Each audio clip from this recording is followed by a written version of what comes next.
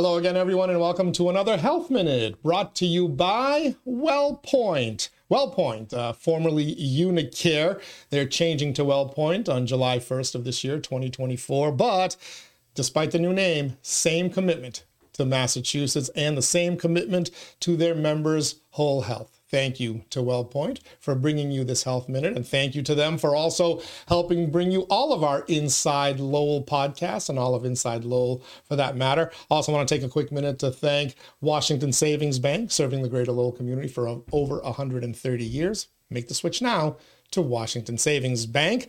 Boston North Company, business solutions to help restaurant and retail clients save money. That's going to make your business more profitable. Who doesn't want to do that?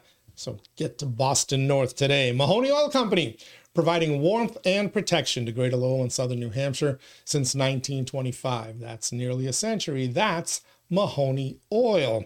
Francis E. Preventure Insurance Agency for auto, home, business, and life. Trust the insurance agent Greater Lowell has trusted for 40 plus years. Francis E. Preventure Insurance. GoPuff, a grocery store right at your fingertips. Great idea and great offer. Use the code Lowell20. Save $20 off your first order of $21 or more. You'll even get free delivery. So get on over there and download that GoPuff app or visit gopuff.com today. And last but certainly not least, the Massachusetts Pirates. It's February. They're kicking off their season next month. Home opener, March 23rd at the Tsongas Center. So catch all the action and excitement of arena football by purchasing your tickets today. Visit masspirates.football.com. And with that, we bring Dr. Carolyn Langer here on to our Health Minute. She is the medical director at Wellpoint. Welcome, Dr. Langer. Great to have you here. Thank you, Teddy. Great to be back. It's always good to have you. I learned so much, and I gotta have a hunch I'm gonna learn an awful lot this month as well. February is Heart Month. Kind of highlights how important the heart is to your body and to your health, because it gets its own month. I don't know any other organs that get their own month, but why is the heart so important to people's overall health? Well, you know, Teddy, your heart works so hard for your body every second of the day, and it's important to keep it healthy for your whole health. Sometimes the heart doesn't always show physical signs until it causes a bigger issue, such as heart attack or stroke.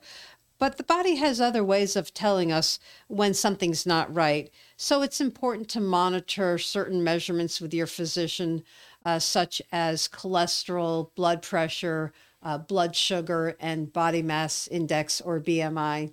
Why blood sugar? I get the others. I get the cholesterol, right? Clogs your arteries where the heart is pumping your blood. Blood pressure, obviously, even my inflated body mass index. The blood sugar part I don't get, though. Well, blood sugar and diabetes are a major risk factor for cardiovascular disease, just like high cholesterol and smoking. Aha, that's something I learned there. So what are some of the screenings that are available that your health professional will use to see what exactly is going on in your ticker? Well, there are three common first-line tests to check for heart disease. One is the exercise stress test. This can involve the same electrodes and recording equipment that are used in standard EKGs, except that you'll be walking on a treadmill or pedaling on a stationary bike instead of lying down. And your doctor will use it to follow up on symptoms like chest pain, to look for abnormal heart rhythms, and determine if you need more testing. There's also a test called the echocardiogram. This test is an ultrasound of your heart. A technician moves a wand-shaped device across your chest, and the device uses waves to produce a moving image of your heart. This might be done twice while resting and after exercise to see how your heart performs under stress. And then the third test is called a cardiac CT for calcium scoring. So a computed tomography or CT scan is like a full-body X-ray taken while you lie on your back in a box-like machine. And X-ray cameras rotate around the machine's interior, capturing images. This particular CT scan checks for the location and amount of calcified plaques in your coronary arteries, which can sometimes signify the potential risk of future problems. So how do I know when it's time to get one of these screenings? Because people usually wait too long, right, to get one of these. What are some of the things that I should, be aware of and get ahead of it rather than waiting till it's too late? So the most important thing is to go for regular preventive visits with your primary care provider.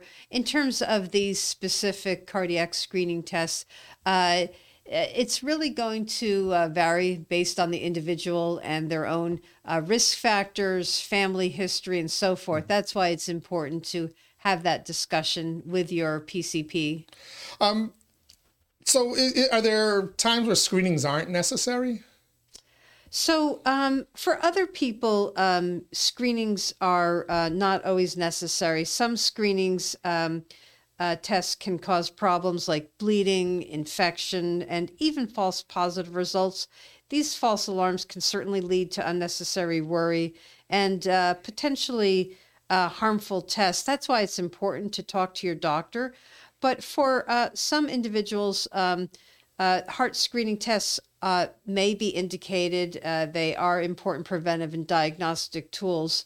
Again, this is something that should be discussed with your physician. So, for example, when you're having symptoms of a heart attack or other cardiac conditions, if you have a family history of heart problems, if you have certain conditions like those risk factors we mentioned earlier, high blood pressure, diabetes, these can all impact cardiac health.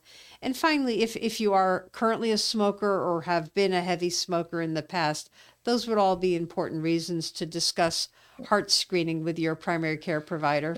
I guess with most areas of health, the best way to avoid the complications and the problems that arise with them is to prevent them in the first place. So you mentioned smoking, right? Don't smoke. That right. Probably goes for every component of health, right? What are some of the other things that you can do to help keep your heart going for as long as possible without needing any care? Sure. So, and by the way, with respect to smoking, we've talked about it a little bit already, but there really is no such thing as a safe tobacco product. Every type of smoking, even secondhand smoke, increases the risk of heart disease and heart attack. So the good news, though, is that if you do smoke, quitting now can still make a huge difference. So that's why it's important to talk to your doctor about support programs or products that can make it easier to quit. But there are other very important things you can do, such as building a healthy diet. Eating right helps you control heart disease risk factors, the risk factors we mentioned before, high cholesterol, blood sugar, blood pressure, weight. Try to build your meals around mostly fresh, nutrient-rich foods, such as fruits, veggies, whole grains, low-fat dairy, lean meats, nuts, legumes. Try to limit salty processed foods, alcohol, red meat, and sugary drinks and desserts. There's some other things you can do from a preventive standpoint. Exercise regularly. We talked about that a little bit in some of our earlier sessions.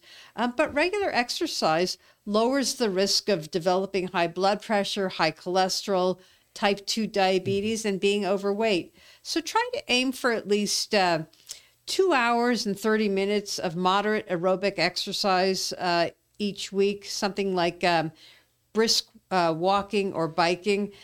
That comes to about 30 minutes, 5 days a week. And then finally, some other things you can do are we talked about whole person health, and it's important to think about your emotional and mental well-being. So try to really limit your stress levels. And I know this is easier said than done, but some people do cope with stress by overeating, by drinking, by smoking, and these can all increase the risks of heart disease. So finding healthy ways to deal with stress can really improve your mood and your overall health. So try things like meditation, therapy, breathing exercises, working out. It's funny, you almost gave me a heart attack, pardon the pun, when you said exercise 2.5 hours, and thankfully you added in a week instead of in a day. But it's really that simple. If you commit 30 minutes a day. 30 minutes a day. There you go. You don't even have to do every day. But you don't need to be out there running a marathon and pumping iron like Arnold Schwarzenegger. Just a brisk walk will do the trick. Just a brisk walk down the street. Walking from, if you're commuting to work by car, walking from the parking lot to your workspace.